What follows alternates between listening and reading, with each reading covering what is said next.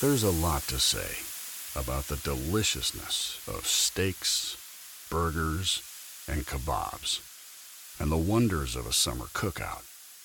But we figure, why go through all the trouble when beef can speak for itself? Just listen. Translation: beef. It's what's for dinner. Funded by beef farmers and ranchers.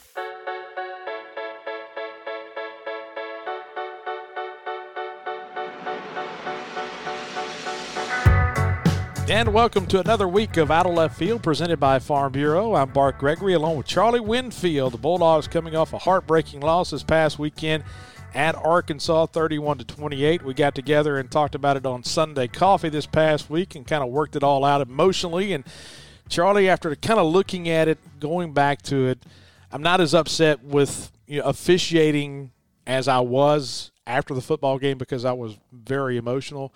But, man, I tell you what, it was just one of those games where they could have gone either way. You just feel like it kind of slipped out of your fingers. Well, for our loyal listeners who are upset with officiating, I want you to know that I'm still in your camp. Are you really? Yeah, I'm not walking away from you. I'm not happy with it. The only thing I would say is, and the only thing I blame myself for, is expecting better. That's the thing. Because measured against expectation, they are who we thought they were. Well, the SEC slogan, it means more. The slogan for the officials is, don't expect better. Yeah, that's right. Don't get your hopes up. Yeah, well, that certainly would have been a good policy for me going into that ball game on Saturday. So what do we have this week? We're back on the road, and I can expect little to nothing in the way of improvement. No doubt whatsoever. And because we are closer to Birmingham, and I operate under the theory that the closer you are to Birmingham, the worse the result's going to be. Yeah, you don't need to go back to the command center for a replay this week. No. Yeah, that guy may be going to church with some Auburn guys.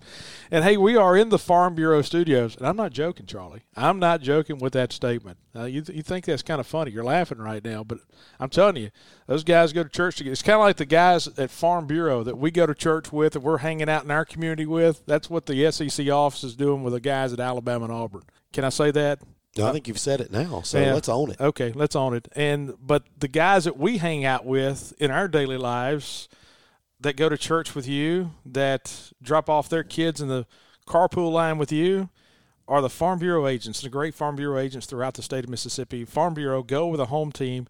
Go to favorites.com for the best rates, but know once you sign up, you've got the best service of any insurance provider, and that's with our great friends at Farm Bureau. And we are in, as we said, the Farm Bureau studios here in Starkville. Okay, so this week on the show, we're going to talk to Ben Jenkins, who is the founder of Warstic. He started that company several years ago, and then he went in and got a couple of guys to join him in his venture. Ian Kinsler, a former Texas Ranger baseball player, and then Jack White.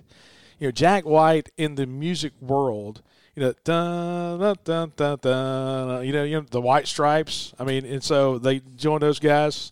I was just wondering if you were going to go to the audio there or just sound it out. And so I was just going to sound it out. Okay. I didn't have time to really dip in and find the audio, which I could have found. But we talked to Ben last year, and he shared a great story about Jack White actually coming to Mississippi State baseball practice. And that was one of the icebreakers with their initial conversation about getting Jack White involved in Warstic. They had their grand opening with their Warstic headquarters out in Dallas, Texas. And so we'll talk to Ben.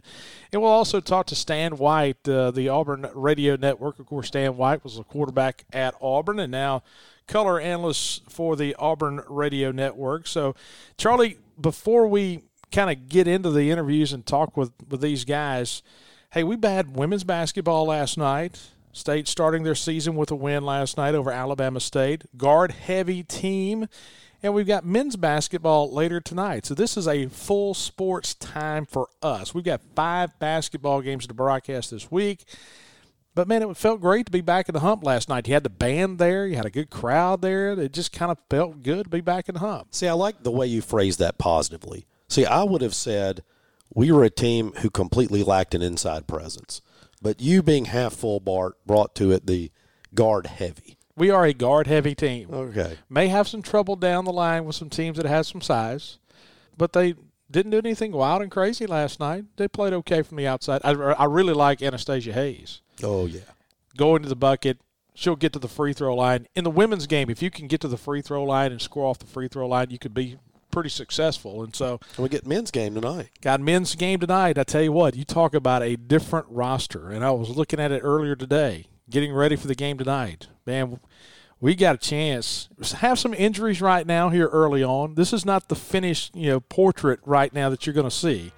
I mean, this team is going to get better as it goes on. But if they can, if they can come together, this team has a chance to be really special. Yeah, I'm excited about it. No doubt. Hey, looking forward to the show today. When we come back, we'll talk to Ben Jenkins, the founder of it used to be a bat company only, but now they've morphed into more of a sporting goods empire, Warstic. Ben Jenkins of Warstic coming up next on the other side of the break. You're listening to Out of Left Field, presented by Farm Bureau.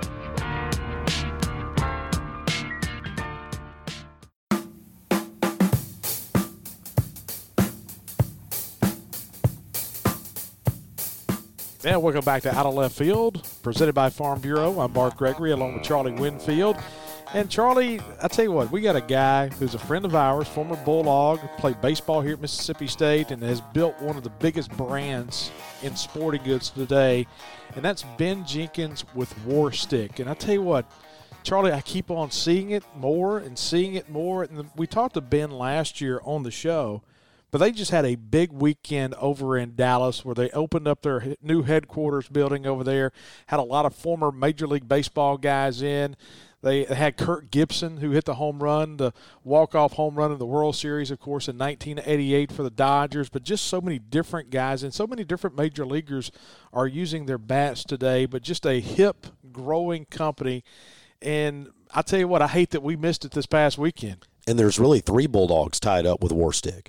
You got Ben Jenkins, who is one of the founders, but then you've got Jake Mangum and Brent Rooker, who are a couple of the guys using their bats. And I think I told you this. I went by their old building a couple of years ago, and 2 of the guys featured right out front were Mangum and Rooker. I mean, those are kind of 2 guys along with Miguel Cabrera, Ian Kinsler, some other big names who are right there at the forefront of this brand. No doubt. And this conversation brought to you by our friends at Trax Plus. Trax Plus, your equipment leader in Mississippi. They have 4 locations. So go see Daniel Bounds in Columbus, Fred Fulton also over in Columbus, Ken Crosby in Hickory on I-20 at the Hickory exit, and then, of course, Gresh Howell down in Summit, Mississippi, and Hoop Weems in Alexandria, Louisiana. Got that Barco equipment for the forestry industry, and then you've got the Saney equipment for the construction, the dirt construction world. And so this conversation with former Bulldog and Warstic founder Ben Jenkins, brought to you by our friends at Trax Plus. So let's go to the phone and talk to our good friend Ben Jenkins, former Bulldog baseball player. We talked to him last year, the founder of Warstic. And Ben, I tell you what, have you gotten any sleep last week? You guys opening up the world headquarters of Warstic. How was last weekend for you guys? There was no sleep until it happened, and then it went so much better than we could ever imagine. Everybody's just super ecstatic and happy, and I think we finally all, last couple of nights caught up in sleep. So I'm feeling pretty good, really. I'm feeling like a whole new man. All right, Ben, we talked to you last year, and, I made the mistake of saying Warstic being a bat company, but I know you guys do a ton of other stuff. Just kind of remind everybody what all you've got going on at Warstic right now. Well, it's not wrong to say we're a bat company at all because, our roots are as a baseball bat company and then as a baseball brand making all kinds of baseball stuff. And then we will never abandon that. I want to make that real clear. But we're really getting heavy into, fast pitch softball and slow pitch softball to start. And we're really getting our feet wet in lacrosse. And so, and hockey's right around the corner. And then, what we call our off-season products. So, your hunting arrows and fly fishing rods and bass rods and even things you ski and snowboard on. So all that's in play, but everybody loves baseball around here and really excited about fast pitch. And those are definitely on the forefront of everything that we're doing right now. Ben, Charlie and I are kicking ourselves for not having the opportunity of coming over there this past weekend. And just looking and seeing, you guys had a sandlot baseball game that you played this past weekend. All right, if you were us, what would you miss the most of what you guys did this weekend? Well, Yeah, from a Mississippi State perspective, what you missed for sure was probably just the happiness of me being around, honestly, guys I admire so much, just like you guys, like Jake Mangum and Brent Rooker. But the funner part was seeing them see each other and be around each other and doing something like this. It was just really fun. I mean, I'm in the Sandlot game. Of course, I'm so much older than those guys. I never got to play with them, and they haven't played together in, 3 years, something like that. And so I'm sitting there playing the shortstop and looking over my shoulder, constantly seeing Brent and left and Jake and left is pretty cool. And, Rooker made, it's a very casual game, but, Rooker made a great diving play in left field and Jake's jumping all over him and all kinds of things like that. And then the batting order was Mangum first, Jenkins second, Jack White third, because he always hits third, and then Rooker cleaning up. And just Jake was standing over by the lineup, and I walked over there, and I pointed, I was like, that's pretty cool. And he's like, it is cool. And so probably the most fun part for me was Jake got on. I was sometime in the middle of the game. He was on second base. I got a base hit and drove him in, and I was like, well, that was cool. And then to end the game, I'd gotten on base and I ran around to third, and Brent got an RBI to drive me in for the winning run. So that's what you missed. It was pretty cool, man. I can't believe you got got a whole water shower and everything. Really? Yeah. Wow. And then, of course, in Sandlot, the rule is win the post game, and so we had our own private Jack White concert in our speakeasy basement, and just hanging out with. Jake was having the time of his life. I can't even tell you. Oh, and another thing. Sorry, I got all kinds of Rooker Mangum stories. The last one is probably one of the coolest things. Besides the fun was, and I'm talking late night into the morning. I'm talking, 1:30 in the morning. I sat for an hour and listened to Chris Woodward, the current Texas Rangers manager, answer Jake's question and mentor Rooker, and both of them for about an hour and a half. Just those three guys. And man, it was just super cool because you can just see, where Jake's at, where Rooker's at. They're both just trying to get over the, they're a little different spaces, but just the curiosity of Jake to learn and the wisdom that Rooker's already acquired from what he's been doing, but still trying to figure it out. And then just Woody saying, hey, look, guys, this is what you got to think. It was awesome. I wish I could have recorded that conversation for everybody. Oh, I can imagine. I can't believe that he may have been on the other team just by the text that you were sending about all the guys there, that you guys didn't script it for Kirk Gibson to hit the walk-off home run to right field. So Well, yeah, we scripted a cool moment for him, though. We saw an opportunity. He had told us, we invited him. He's friends with Jack and big Tigers, all our guys, big Tigers fans. And we said, hey, what do you want to do? Which is anything you want. You're Kirk Gibson. You want to coach? You want to not dress out? Dress out. He said, I want to dress out. I'm definitely going to coach. He said, you know what? I want to pinch hit. That was his idea. And so about the fifth inning, we did get the bases loaded. And I looked at him and I said, now? And he said, yep. And we stopped the game down and announced him. And the coolest part was he went into the batter's box and he did his famous, if you ever watched the video of his famous home run. Oh, yeah. He repeated the whole thing. And the first pitch, he rips a one-hop line driver to the first baseman that he couldn't handle and scores a run. It was insane. People were going nuts. Oh, and the guy's battling Parkinson.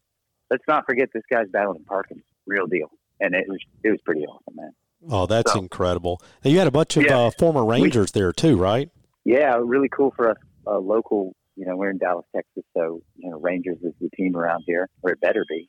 And then our heyday, 2010-11, when we went to the World Series 2 times. I won't mention that we didn't ever win it, but we didn't. But you had Elvis Andrus, Mike Young, David Murphy, and Ian Kinsler all out here in our batting cage porch signing autographs at the same time, and those guys haven't been together since then. So that was just super cool to see. And then, because most of the people that were here at the event were local. That was really cool. Talking to Ben Jenkins with Warstic. Ben, just kind of going back to last year, and we talked about this. The difference in what you guys do than what a lot of other bat companies do. It's all about, the bats that you guys do are just cool. It's artistic. First of all, it's a good product because you don't want to put, a bat in the hand of Miguel Cabrera that doesn't hit home runs. Yeah. You want to have good quality, but you also have a cool product. Yeah. How are you guys able to capture that vibe that you put in every single product that you do? I think you said it right. I think it's what I go for in each product is the exact balance of both those things, which is I can make a really I think it's easy, at least from where we stand, because design and creativity is kind of our natural thing. Making it look cool and the vibe is a little easier, and then the performance, and that's where we do the really hard, grinded out work. And so, I basically always put the bar down that, like, if I can design something that Jack White, who's one of the most crazy, creative, picky people in the world, thinks is cool, but then I can make it good enough for Ian Kinsler or, like you said, Miguel Cabrera to use in the game. To me, that's every time. That's every product we do. That's the bar. Like Ian didn't really think we could make fielding gloves good enough for his 2-time gold-winning caliber of a player, and I worked through it. I knew how to make it look cool, but I worked through it, and I took him the glove, and I said, "Hey, this is what I got." And he's like, "Wow." I said, "Well, you gonna call it Ian Kinsler's signature glove?" And he's like, "Yeah, and I'm using it in the Olympics." And that's kind of just the whole thing centered around those two things, kind of trying to work. And then the third layer of that is that knowing that we're building sporting goods products, but it's essentially mostly sold for the most part to youth and younger people, and we just feel like there's a message here that we can. It's not the weapon is the warrior is real to us. And it's like just genuine to say, hey, look, these products aren't going to make you a better hitter, but they're going to hold up if you really believe in what you're doing. And we just encourage people. I mean, look, Rooker and Mangum are just like such great examples of that. I mean, you could give Rooker the best bat in the world. It's not the bat that's doing it. It's all the work that he puts into it, and we just want kids to understand that. And especially parents. I would say kids probably understand it more than parents. We still deal a lot with parents who are just very hyper-focused on as if there's some kind of way to cheat the system and you hand a magic bat to a kid and make them a great hitter. It's just not the case. And so we're just real with that. And so all of our content, especially with this new facility, we have a thing that we're starting now called Warstic University. And the building here where the cage is called Battle Hall. And it's just what it sounds like. It's like we're going to teach these kids how to be warriors in the sports that they play. And that's hard work. And that's really the biggest thing that's going to come out of this building in the future is having people come in here and teach. Last week, we talked to John Stevens, who is in Stuttgart, Arkansas, a good friend of ours, and he owns RNT Calls. He makes duck calls. And Bart got to talking to John about the kind of woods he likes to use. I know in baseball bats, You've seen maple, you've seen ash. What do you guys like to use, and kind of where do you source your wood? Yeah.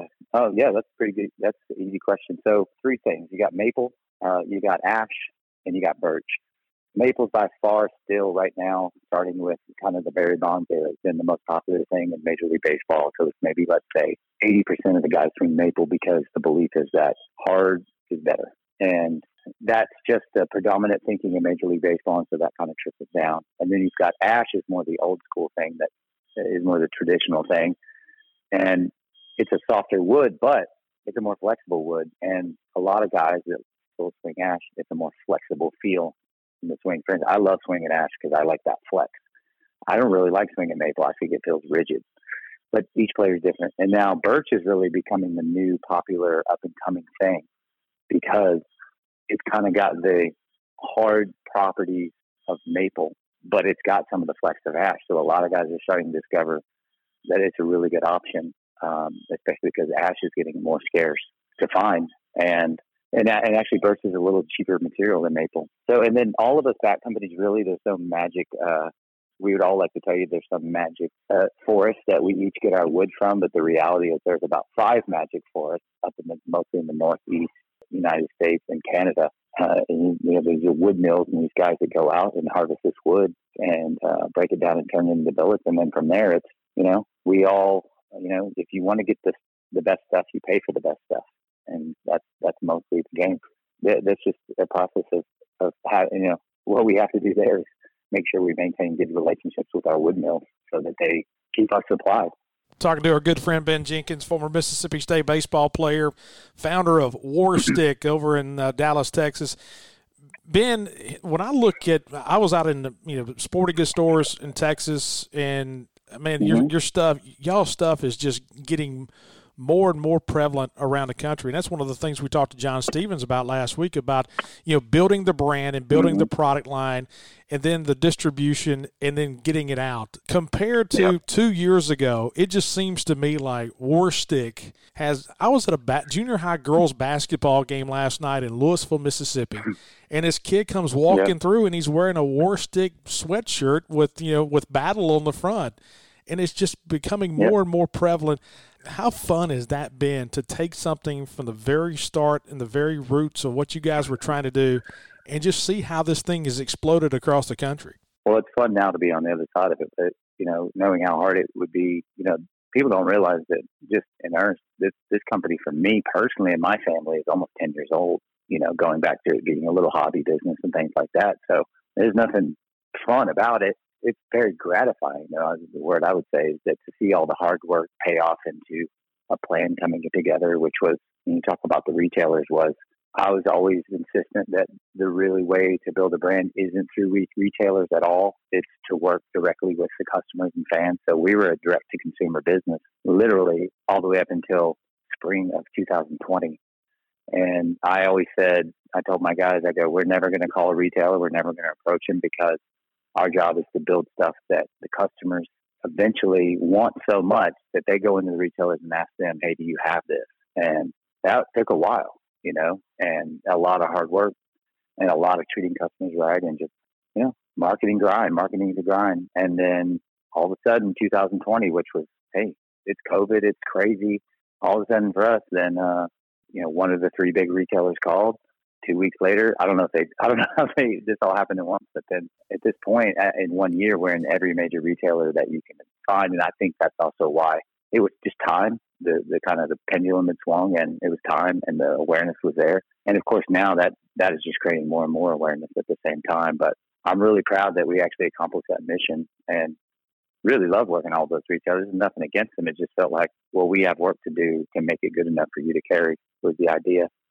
And so it was just a motivating kind of internal thing for us. Ben, you've got a couple of boys that are Lake Highlands Wildcats football players like you were before. One of the things that Bart and I talk about all the time is you see younger and younger kids feeling like if they want to get a baseball scholarship, they've got to commit to baseball only at a really young age. I was gratified to see that you aren't running that kind of ship in your house.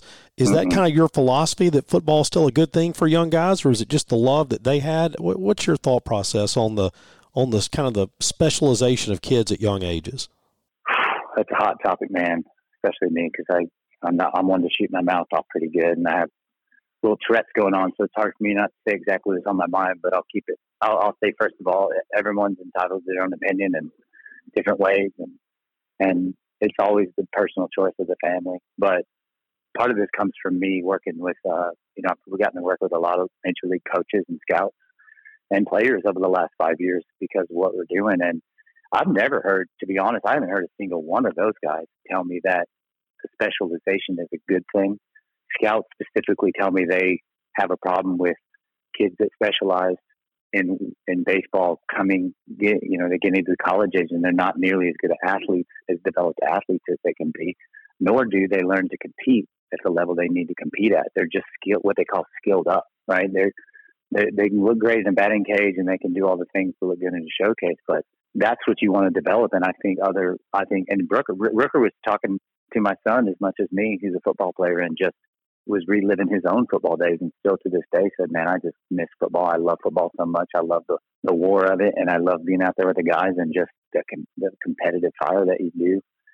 And I'm the same way. I was from Texas, so I'm a little biased, but man, football here is really fun. And so, as an example, my oldest son is the starting varsity catcher, and he played football till he was in 10th grade, and he just said, hey, my body type and what I'm doing, I'm good for baseball now. But he really brought that fire for football into it. Whereas my middle son, who's 15, really good catcher. I mean, really good. But boy, does he love hitting people. He's a middle linebacker, and he made varsity. And I can see the joy level. It's a 10. It's not a 10. It's an 11. Just the joy of him playing football. I'd say his joy of being baseball is a 6, and he can do it. But why am I going to? I mean, that's what you want from your kids. You want them to find what they love and dig into it. And he's doing the work because he loves it, right? That's what you want. And so I've already said, hey, man, he's like, Dad, I'm 15. I'm going to be 16. They want me to be the starting middle linebacker next year. I got to gain weight. I got to work out. And I can't let baseball get in the way. Well, why am I going to complain about that? I mean, I'm so happy for that kid. I can't even tell you. So if he keeps playing baseball, I don't know yet, but multi-sports up to a certain age is incredible. And my little 7th grader is doing all of it: basketball, baseball, football. He doesn't know which one he loves the most yet. And it's up to him to just figure it out over time and let it work out. But yeah, you don't want to get me too far on the select baseball scene these days. I think that may be one of my next. Me and Ian Kinsler and all of us guys got opinions on the culture of it, and would love to see it be more of a. I wouldn't say fun. I don't like the word fun because I want to bring the joy of competing against rivals back into it, because that's really what's missing. But that would be a whole different podcast, guys.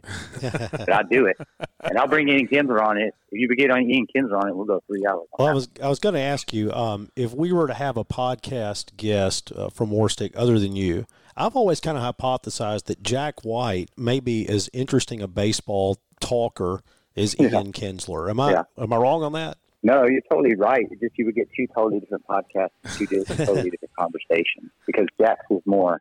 I mean, we joke all the time.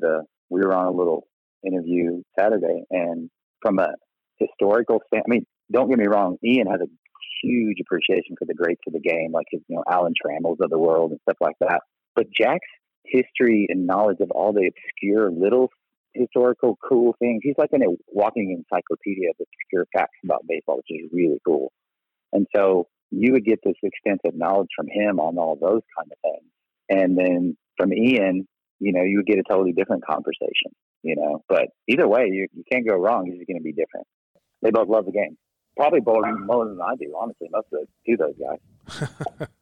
I'd rather talk about football and fly fishing. I just play baseball because I just ended up, that's the one I took the furthest, and I did the best I could with it. But I love to see humans get out there and physically compete. That's kind of me.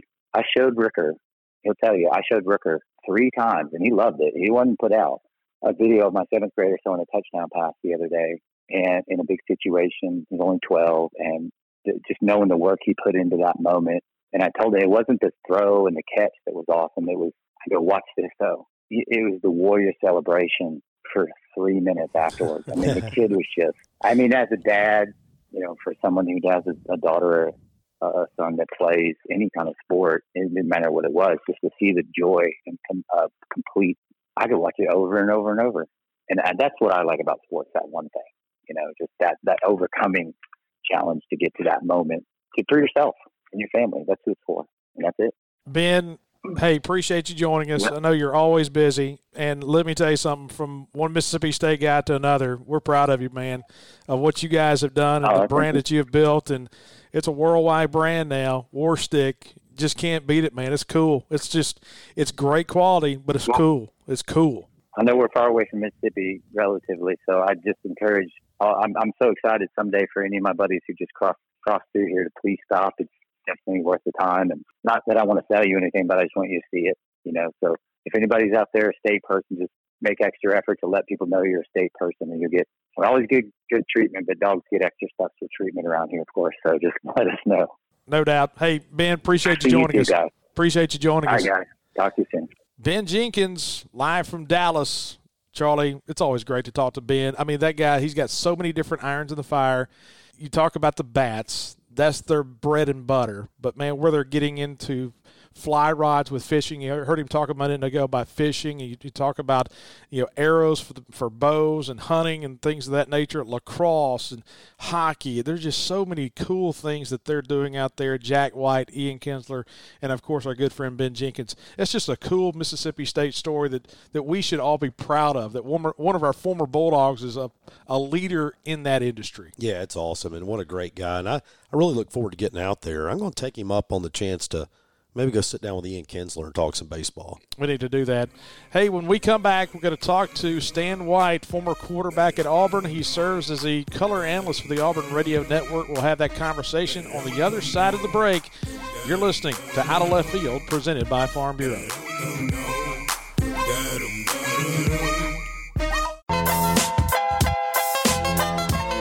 And Welcome back to Out of Left Field, presented by Farm Bureau. That was a great conversation with Ben Jenkins of Warstic. And now we'll talk to the color analyst for the Auburn Tigers, Stan White, played over at Auburn back in the early 1990s. In this conversation, brought to you by our friends at Country Pleasin' Sausage. Country Pleasin' made it Country Meat Packers on Highway 49 down in Florence. They've gotten big. It's unbelievable how they have pushed their product out across the Southeast, the Midwest, over into Texas, over to Georgia. It's a growing brand, and it's made right here in Mississippi, something you can be proud of, and it's simply outstanding. The original, the jalapeno cheddar, the pineapple pork, and just so many different kinds. It's all fantastic. And, of course, that great butcher shop down at Country Meat Packers in Florence. And so we'll talk to now the color analyst for the Auburn Tigers. Here's Stan White in this conversation, as we said, brought to you by our friends at Country Pleasin' Sausage. So let's go to the phone and talk to the color analyst for the Auburn Radio Network. Stan White joins us, former Tiger quarterback.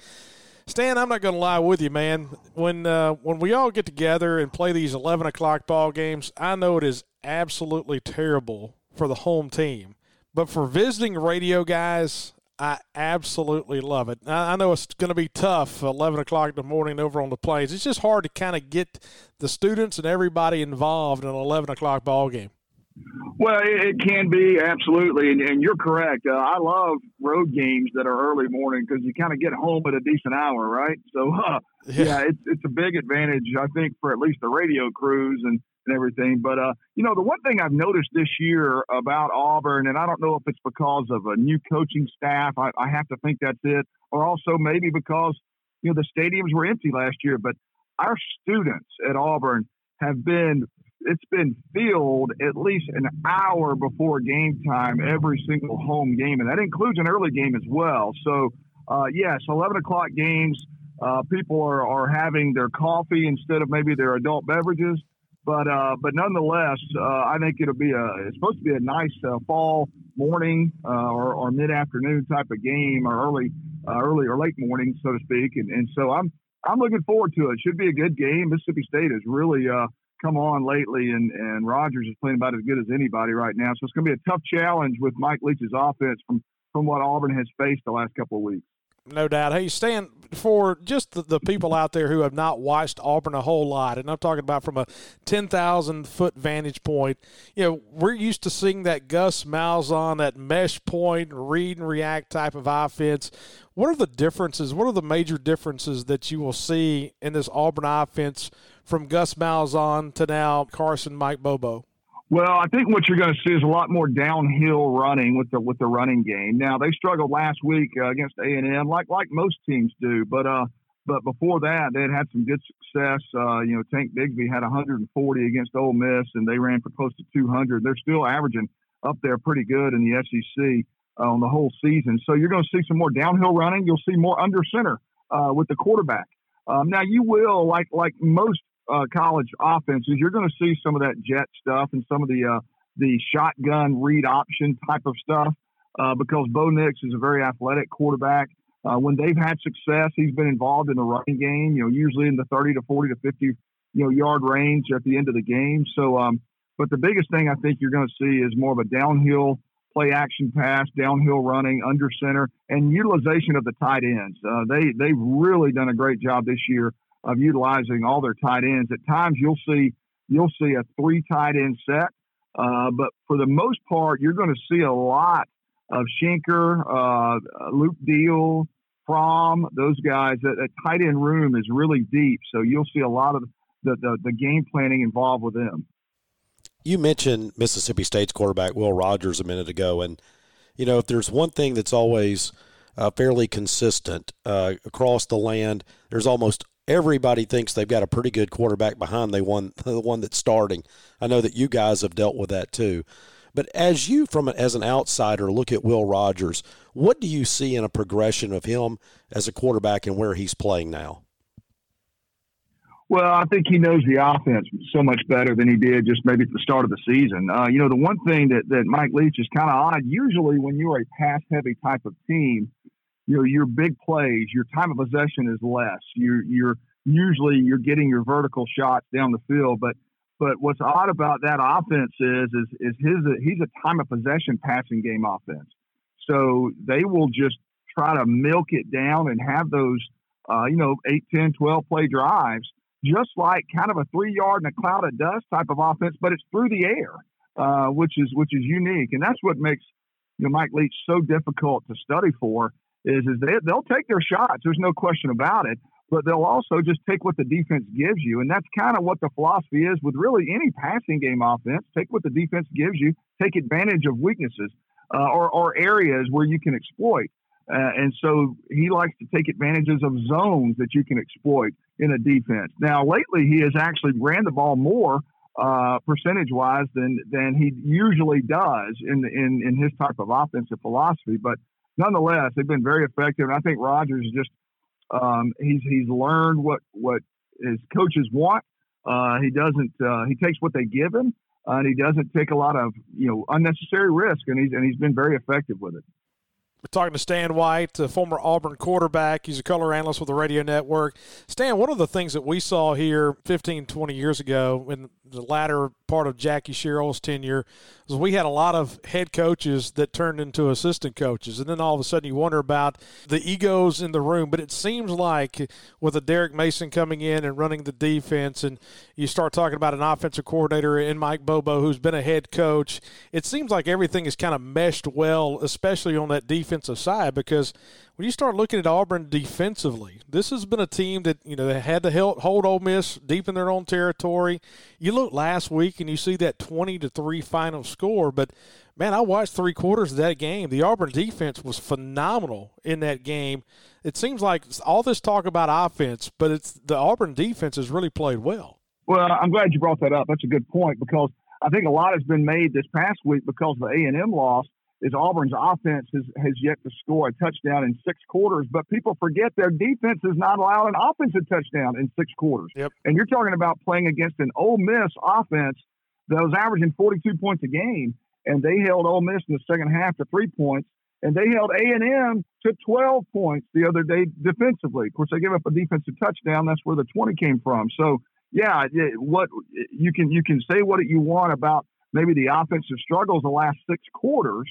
But I'll tell you what, Derek Mason's defense has got something going on the last 6 quarters, because usually when you don't give up a defensive touchdown, you're going to win 9 times out of 10. Unfortunately, Auburn lost the turnover battle, and it caused them to lose the game. But like you said, and that's just some of that. I would not say it's a victim of it's probably just a bad offensive day, because A&M's got a very good defense. They had a week off to prepare, and they got after Bo Nix, and they got after the run game.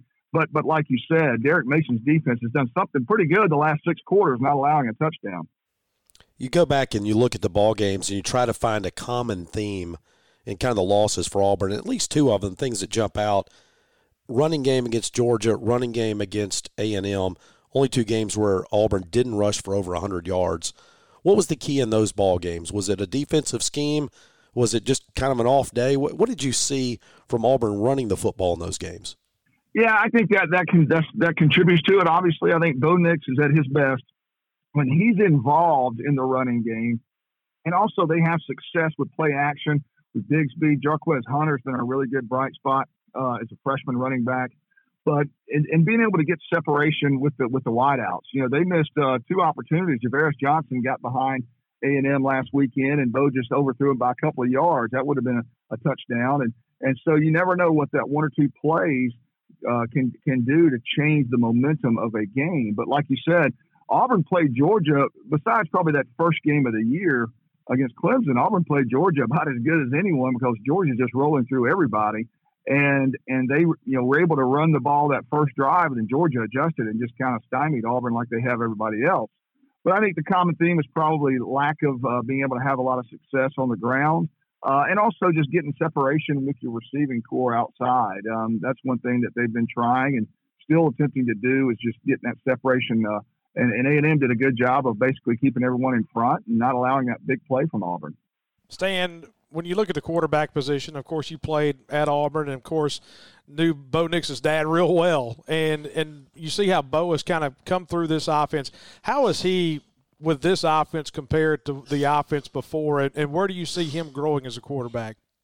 Well, I think his maturity level, last weekend notwithstanding, he admitted first and foremost that an experienced quarterback like him doesn't make those kind of plays where he fumbled that ball and the scoop and score. And people forget that was 9-3 in the fourth quarter when that happened. And so it was a 6-point game. And so, but that it happened. You can't bring it back. But so not last weekend notwithstanding, I think he's grown with being more comfortable with what his role is. Sometimes I think Bo would take it upon himself to try to win every play. And if the play was not there, he still wanted to win the play. And you have to admire that as a competitor, but then as being a smart tactician in that position at quarterback, you have to sometimes say, look, they got us this play. I'm going to just throw it away and come back on second down or third down and try to do it. So I think he's done better at mentally deciphering that. When can I take a shot? When can I take a chance and try to extend a play? Or when can I just throw it away and let them know that it got me? And then when can I take advantage of a defensive alignment? So I think he's gotten much better with that. And you can see his pocket presence is better. And obviously it has a lot to do with offensive line when they're communicating and doing well, then the quarterbacks and receivers look a lot better. When there's a breakdown, then all of a sudden the quarterback is going to get a little bit shifty with his feet. So I think overall, though, I think he's just gotten more comfortable with what Brian Harsin and Mike Bobo want to do with this offense. And when he is sitting in that pocket reading the defenses, then he's at his best. I look back at last year's game, and I remember Auburn just having such a dominant performance running the football. It felt like they ran it at will with Bigsby throughout that ball game. Bart will always ask me right before we kick it to the network for the broadcast of the game itself, what's the key to the game? And I think what I'm going to have to say is figure out a way to stop the run. If you're looking at this for Mississippi State, what do you see the key to the game being? Well, I think that's correct. I mean, you said it a moment ago, the telltale on Auburn's losses was inability to effectively rush the ball and also your turnovers. I don't know about Georgia. I can't remember what the turnover margin was, but I know A&M was a loss on the turnovers. So I think you're correct. When you've got to come in, and it's just much easier to execute a running play when you are able to have success doing it.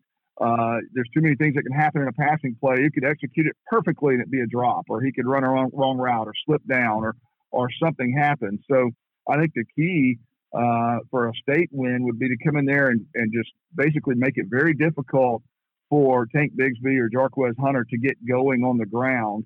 And I think they know that. I mean, I think Mike Bobo knows that they're going to probably try to come in and make Auburn one-dimensional, and that's where the challenge will have to be on that line. You still have to run the ball. Even if you play a run defense, a heavy run defense, you still have to be able to run the ball.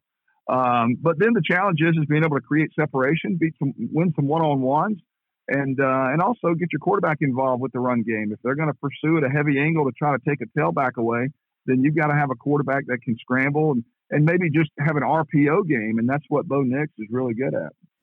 Stan, we appreciate it. Look forward to seeing you guys on Saturday. Hey, one of the great things about what we do as far as traveling the country and traveling the SEC, and you've got a good one too. We got a good one in Neil Price. You've got a good one in Andy Burcham. And the thing that those guys can do is they can always pick out the best places to eat when you go on the road.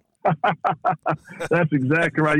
I've been doing this. This is my 21st year to do radio, and I did 2 years with Andy actually on Old College Sports Southeast. So we have our favorites in every college town, and that's I don't know. I may do it another 20 years, may do it another 20 months. I don't know, but that's one thing I always enjoy about this is the camaraderie you have on a Friday night before a game in whatever college town we're in. No doubt. Hey, look forward to seeing you guys on Saturday. Appreciate you, Stan.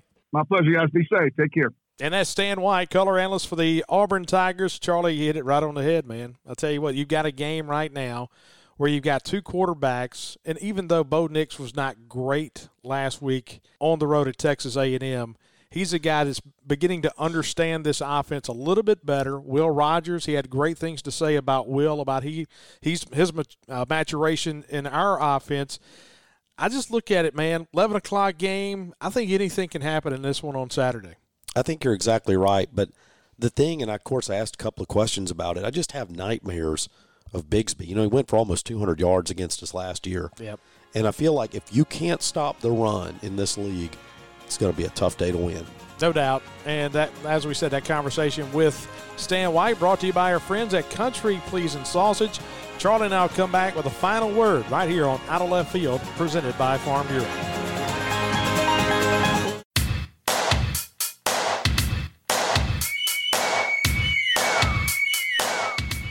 And welcome back. Final segment of Out of Left Field presented by Farm Bureau. I'm Bart Gregory along with Charlie Winfield. We're in the Farm Bureau studios in downtown Starkville. Hey, Charlie, Starkville was crunk last Friday night. Let me tell you, Bulldog Bash here in town, it was amazing. And you never would have known it last Saturday during the day. They got in here and cleaned it up in a hurry. Starkville, Mississippi's college town. It's just amazing and how many different events each and every year. They're just keep on adding. Bulldog Bash is one of my favorite events all year.